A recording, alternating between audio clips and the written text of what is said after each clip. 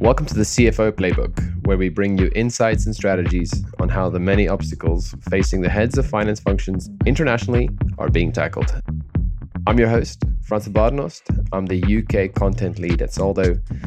And with every episode, we help you grow your team, your company, and of course, yourself. In this episode, I talk to Chris Gaunt. Chris is the CFO practice leader at Stuart. In more colloquial terms, he is a headhunter, focused specifically on finding CFOs for some of the world's biggest companies. For many aspiring CFOs and indeed current CFOs who want to climb the ladder even further, it's altogether mysterious precisely what companies want in their finance chiefs. It doesn't help that the role seems to be contorting and transforming on a yearly basis. But as an elite headhunter, Chris has the inside track on the profile and background that's in demand right now, and you may be a little surprised by what he's got to say. We also talk about what skills aspiring CFOs need to start sharpening now, about how premier businesses fill the finance role, and why you should always be nice to headhunters, and much, much more. Enjoy the show, and if you want to keep updated on the CFO Playbook, hit subscribe on whichever service you use to listen to your lovely podcasts.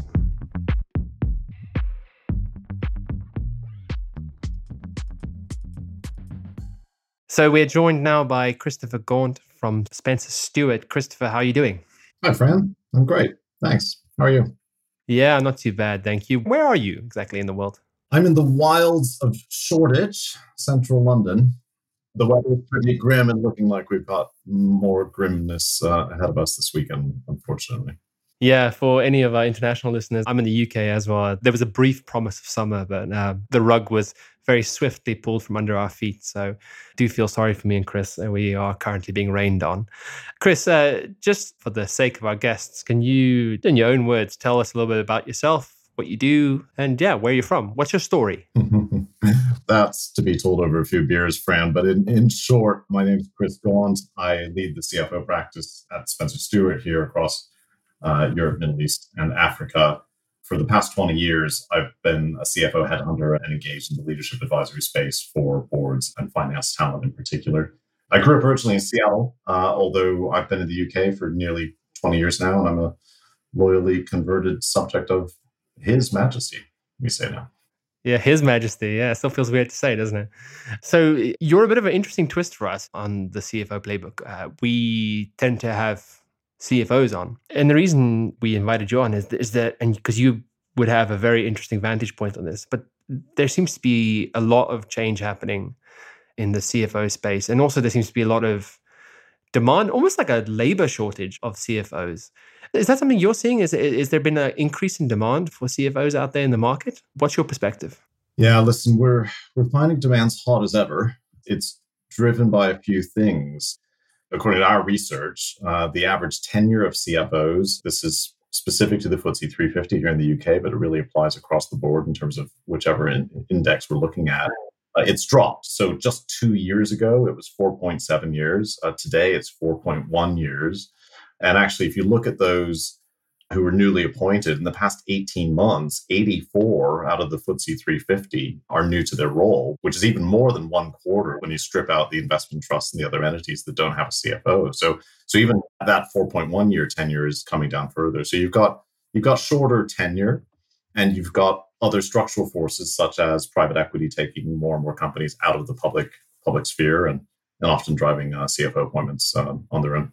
I guess we'll call it a bit of a shortage or an increase in job hopping. When did it start? Was it something that has its origin as so many sectoral and societal shifts during the pandemic, or was it something that's been a long time coming?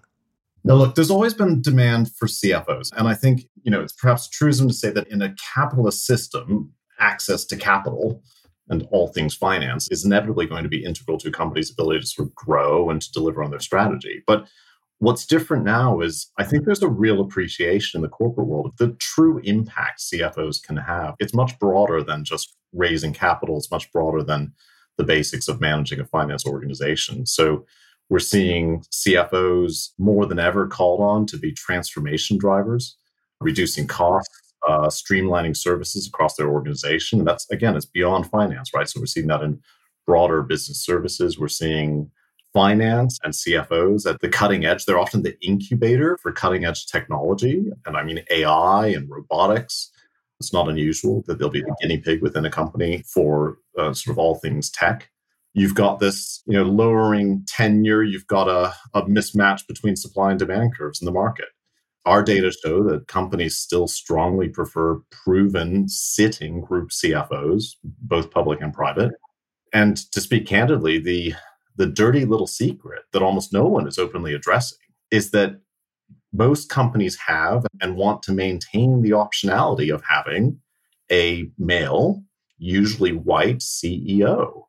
And as more companies rightly become aware of and focused on the importance of diversity, equity, and inclusion, it's creating a bit of a laser focus on the CFO role more than almost any other membership of an executive committee to be diverse in order to maximize the optionality for companies to have a diverse or a non-diverse CEO. So that's also a bit of a factor that's driving much of the change we're seeing in the market. It's an interesting one because speaking as an observer, in my mind, and I guess many other people's minds also, the CFO in particular is the stereotypical white guy, sort of grey suited, salt and pepper hair sort of fellow. And you're talking now about sort of finding CFOs from different backgrounds. Is that a challenge for you as a headhunter in terms of your clients, in terms of having to kind of broaden their mindset a little bit in terms of where they can find potential CFOs? So first of all, Fran, we're seeing a real generational change. And I think that classic, whatever stereotype we want to use, the green lampshade kind of CFO of the past has gone the way of the dodo. The reality is even the heteronormative white male CFOs today are actually much more progressive, much more inclusive leaders than we've seen historically. So you are seeing a real sort of generational evolution. The reality, too, is, of course, there is real change in terms of diversity. So we're seeing within the FTSE 100, we've got 17 female CFOs now. We have 12 who are ethnically diverse. Incidentally, we're seeing some of the larger companies be more progressive in terms of making those changes than the smaller companies. So that's the FTSE 100. If you look down the FTSE 250, there are only 19 female CFOs in the 250s. There are 12 in the top 100 and then 19 in the bottom 250. There are only 6 ethnically diverse CFOs in the FTSE 250. So I think what we're seeing is generational change, diverse change at the top that's then filtering down to smaller companies. And for instance, really starting the public markets, then translating through to private equity backed and other private corporates as well. The preference still is largely for proven group CFOs, often from the same industry that a company is hiring from. So the challenge then in terms of the supply is that when you add on top of a diversity lens is that there simply aren't that many who tick that box. So when we're working with clients to help solve their CFO needs, when we hear this, look, we don't have time to train anyone. We just want someone who's proven a role, who comes from our sector. Oh, but by the way, this time we'd like to be an ethnically diverse woman or whatever DE&I lens they want to apply. What we do is we help them kind of break that down into, why do you feel you need this? Let's look at its constituent parts. And then they might be surprised that actually you can find people who aren't yet group CFOs, but they do have experience running P&Ls. They've experience driving group-wide change in the finance function. They're strategic operators. They have experience interacting with investors and the board. And actually that opens up to a pool of first-time CFOs. Those people are out there. Absolutely. They do exist. This opens up a pool of diverse candidates as well.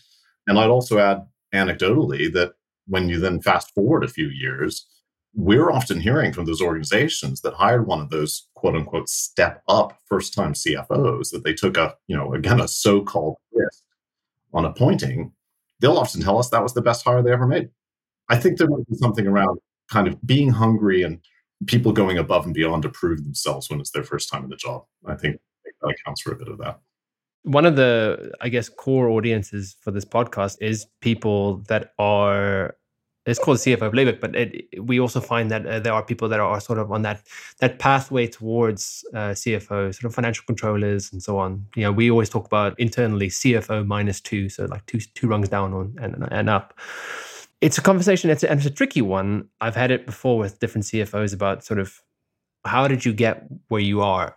And often it's often just like, oh, better luck or whatever.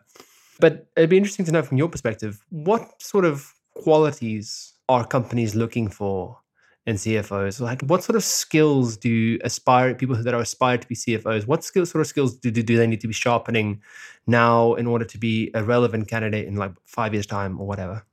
Yeah, Fran, that's a great question. And listen, we should sort of bifurcate between experiential requirements and also the capabilities and competencies that are sought after. And they're both equally important, to be honest.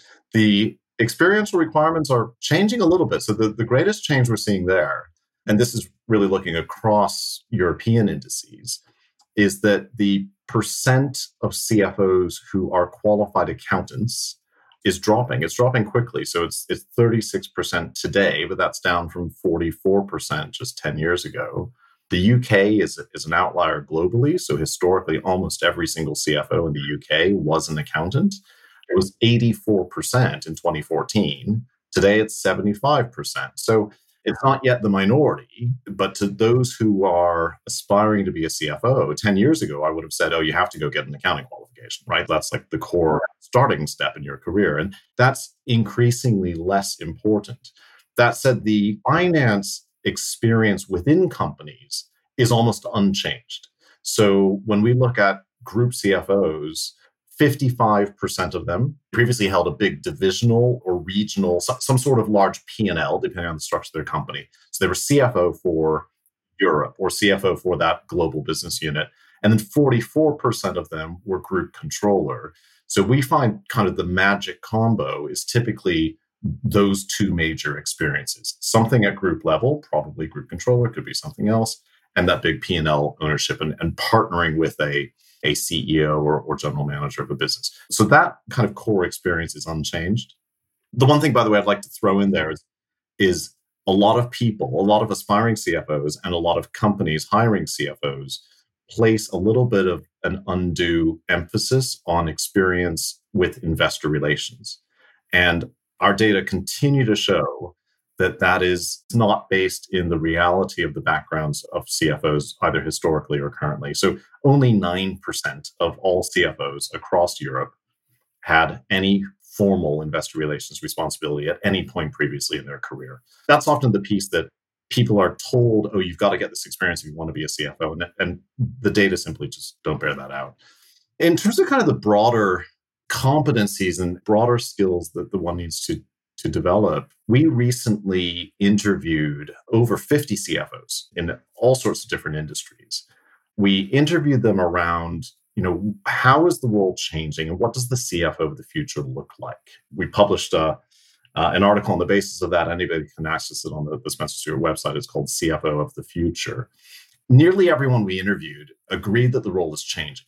They did emphasize there's some traditional themes that aspiring CFOs need to be good at. They need to be close advisors and business partners to the CEO. They need to have proven that they've built a business or, help transform or turn around a business with a leader of that business. They need to be the core steward of financial health. That hasn't changed in many, many years.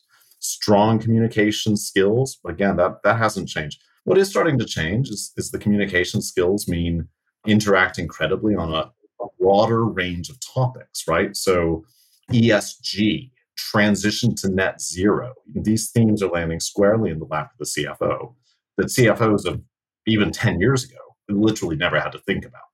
Then we're also seeing that there is an increasing preference for CFOs who have accumulated experience outside of finance. So more and more companies are hiring CFOs who have worked outside the function. The stat today is 60%. And just a couple of years ago, just 4 years ago, that was only 50%. So that's clearly a growing trend.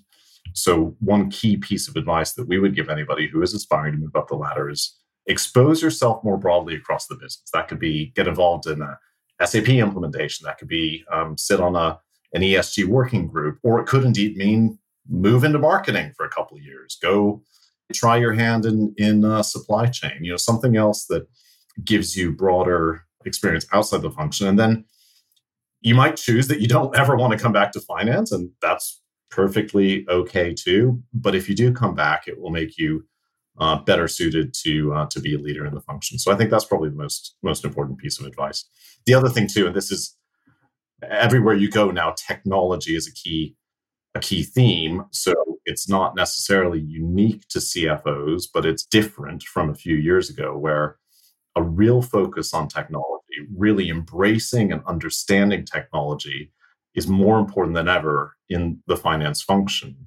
And we still rarely encounter CFOs who are truly au fait with cutting edge technology.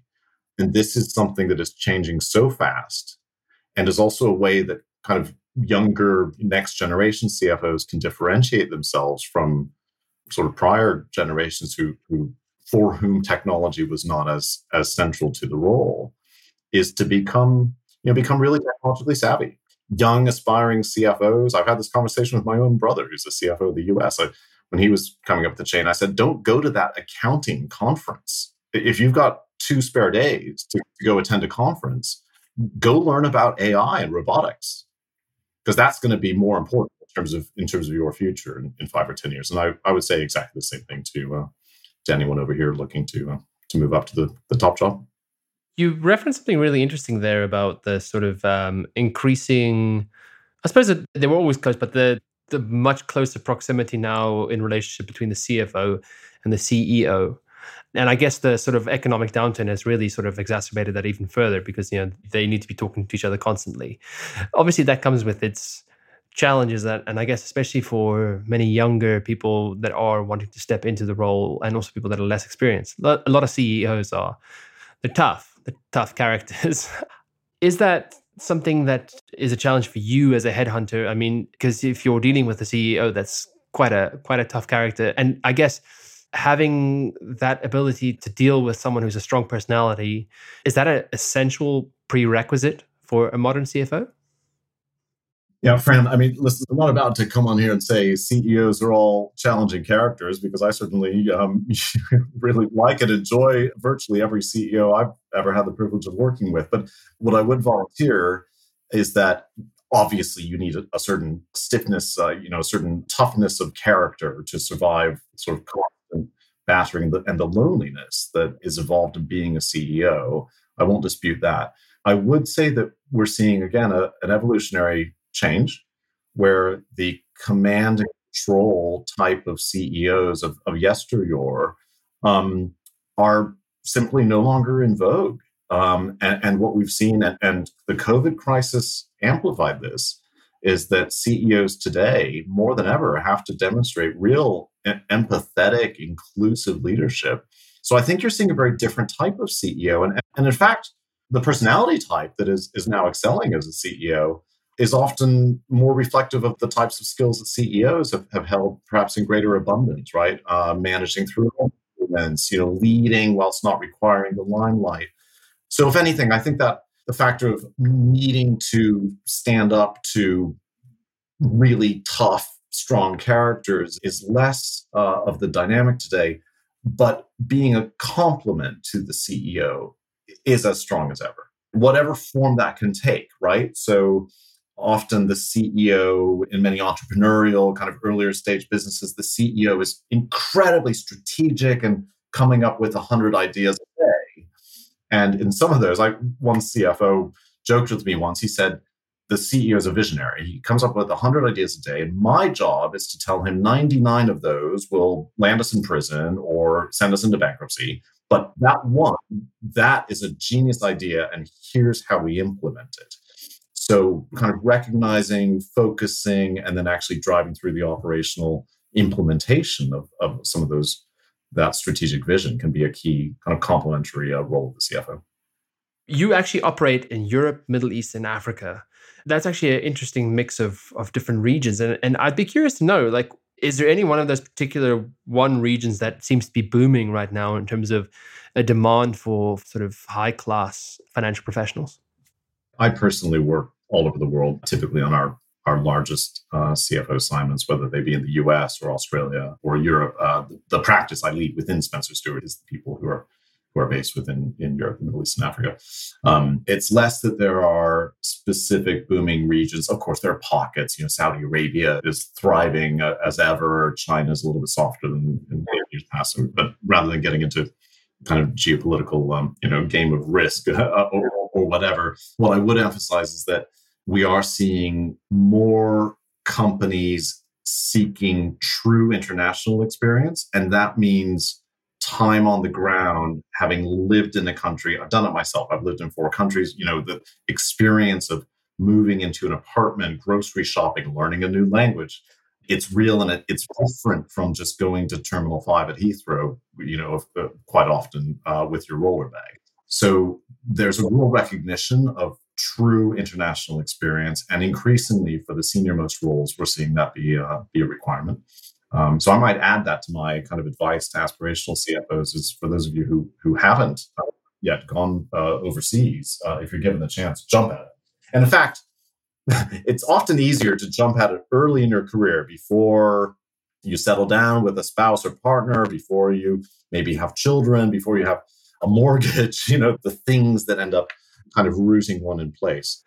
And there's a wide world out there, man. Like I spoke to someone recently who they weren't quite a CFO, but they were kind of really climbing that ladder. They were British. They got a lot of their key experience working in Jakarta in Indonesia.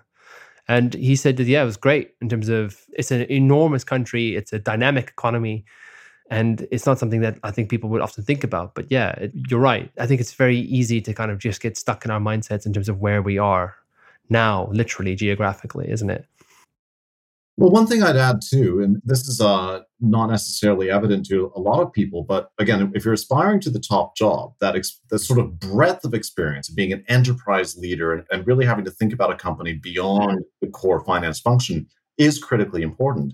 And when you look at a lot of big global companies, in some of the smaller, especially the emerging markets, they have listed businesses in their own right. So if it's Unilever in India, Hindustan Unilever is a listed company. If it's Diageo in Nigeria, that is a publicly traded, locally headquartered company. So you can often do rotations, even staying within the large global mothership, where you're actually then in an independent public company that is still, has a significant majority shareholding from the parent, but you will have your own board of directors, you'll have your own share register that you're potentially dealing with in terms of investor relations.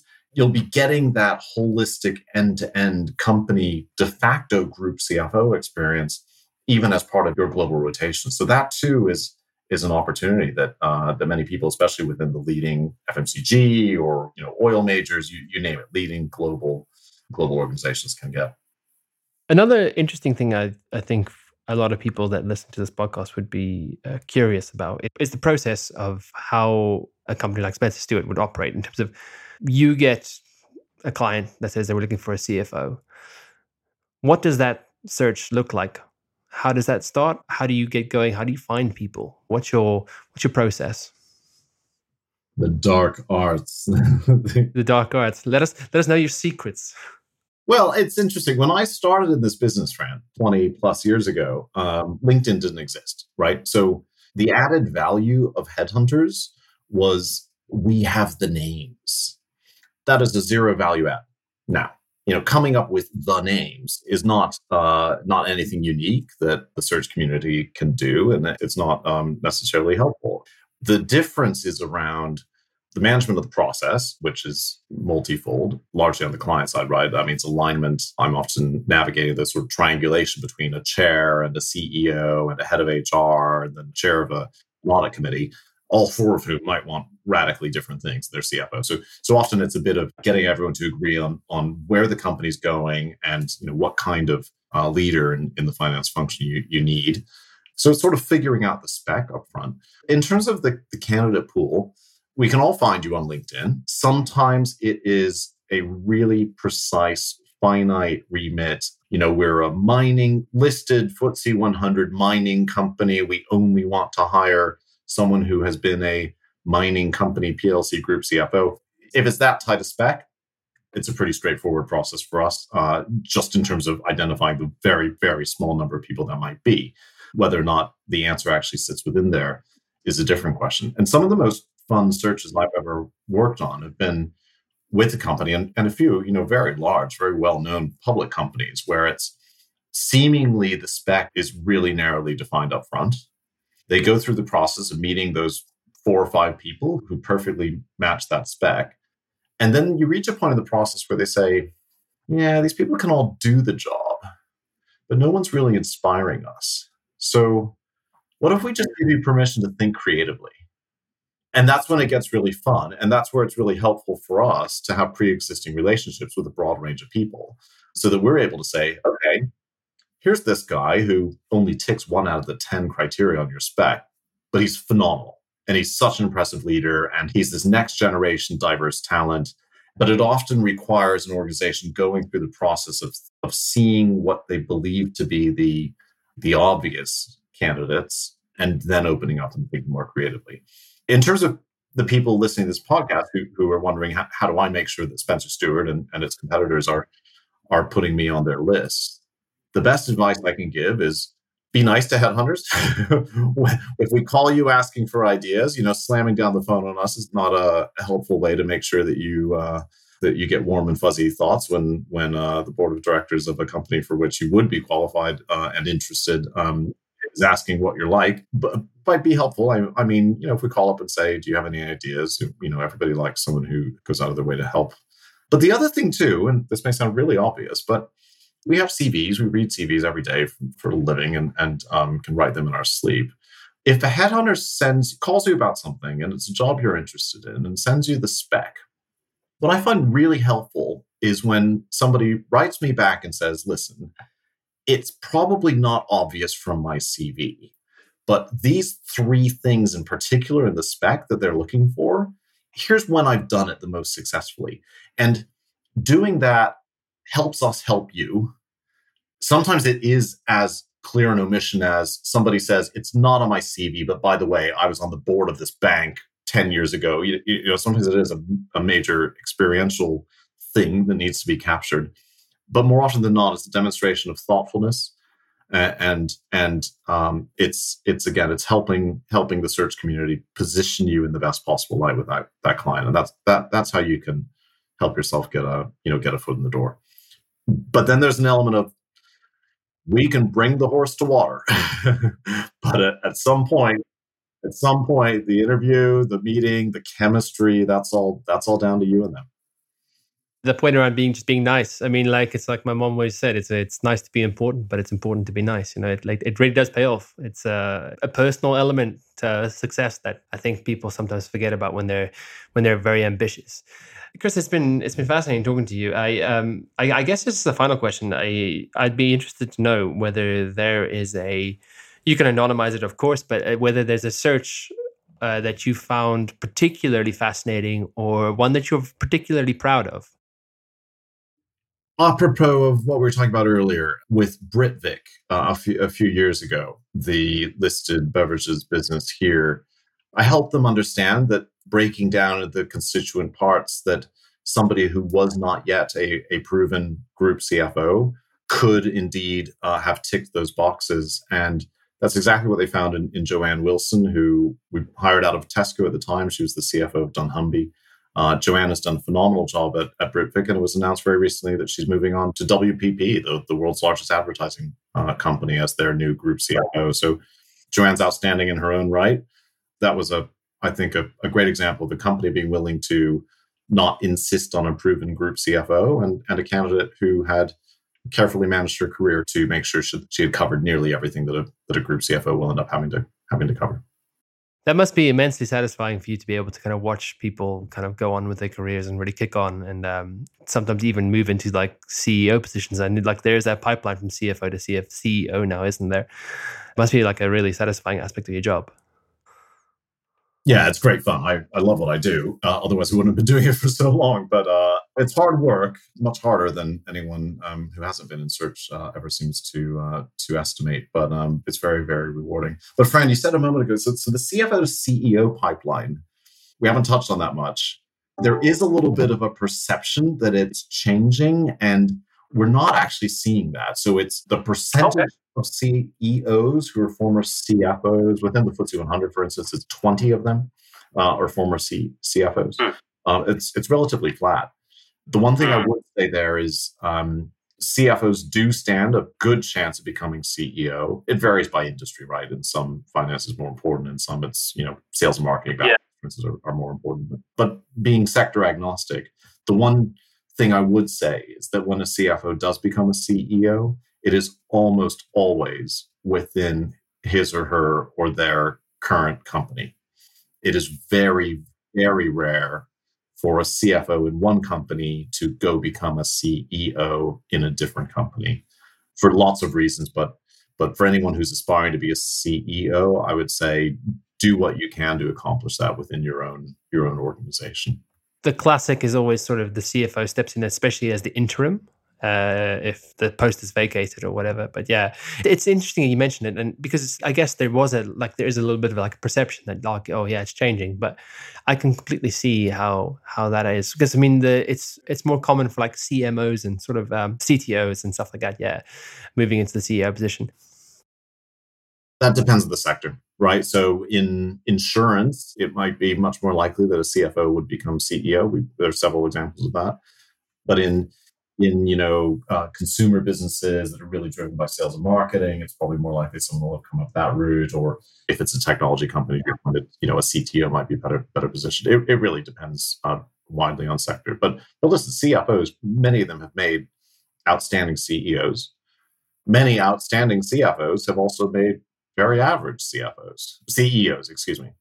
And I think that's an important consideration. So I would say the majority of really good CFOs that I meet and know enjoy the job so much that they would rather move to a new company in a radically different industry for a new form of stimulation and intellectual challenge than to necessarily pursue the CEO route. But that's not to say it's the same drivers for everybody. That is one of the wonderful benefits of being a CFO, is that, like you said, the terms, it's so sector agnostic. You can hop from industry to industry. You're not sort of bound. I mean, within limits. Obviously, people would need to want to hire you, and there's obviously people want experience in certain sectors. But I mean, like nominally speaking, yeah, you could be in one sector and then take a job in another sector and so on. It's an amazing kind of. You can create an amazing career, really interesting career as well, like operating in different companies. Friend, it's funny. I'm definitely a big believer in the transferability and sort of portability of the finance skill set. We did a piece of work several years back now on that. We sort of started with the premise that it is possible to change between sectors, because there are plenty of examples. And what was interesting, after interviewing a lot of people and really thinking carefully about this issue, we came to the conclusion that it's not just possible, sometimes it's preferable. And the number of examples of especially turnaround situations where a CFO comes in from a completely different industry and asks the quote unquote stupid questions that turn out not to be so stupid. And when they hear, when the answer is, oh, well, this is how we always do it in the aviation sector. Well, that CFO, because they don't come from the sector, they can say, well, I don't care. It's a bad way of doing things. So we're going to change it. And especially for companies going through transition, or, that could be kind of scaling up in the next stage of their growth. It could be complicated turnarounds. I find CFOs, from outside who bring that fresh perspective can be very healthy and very effective leaders of change. Asking stupid questions is a little bit of a superpower, I believe. So my own background is in the humanities. I studied history. And I moved into sort of financial journalism and science journalism, and with that sort of humanities background in tow. And I've done all right for myself, mainly just because I just kind of stumble in situations and go like, what's that? What does this do? Someone explain this to me. What does that do? I think if you're really, really, really immersed in something, there's a lot of assumptions that happen. That's not necessarily always the best thing, especially when we're facing sort of crises and different spiraling issues and geopolitical issues and stuff like that. It's so unpredictable. There's a sort of intellectual humility that I think is very important. Yeah, I think that's exactly right. And also that sort of pattern recognition. So, you studied history, and what's the saying? History doesn't repeat itself. It sure does rhyme. So I think there's an element of that often within the corporate world that CFOs with sophisticated pattern recognition can develop and can kind of transfer from sector to sector.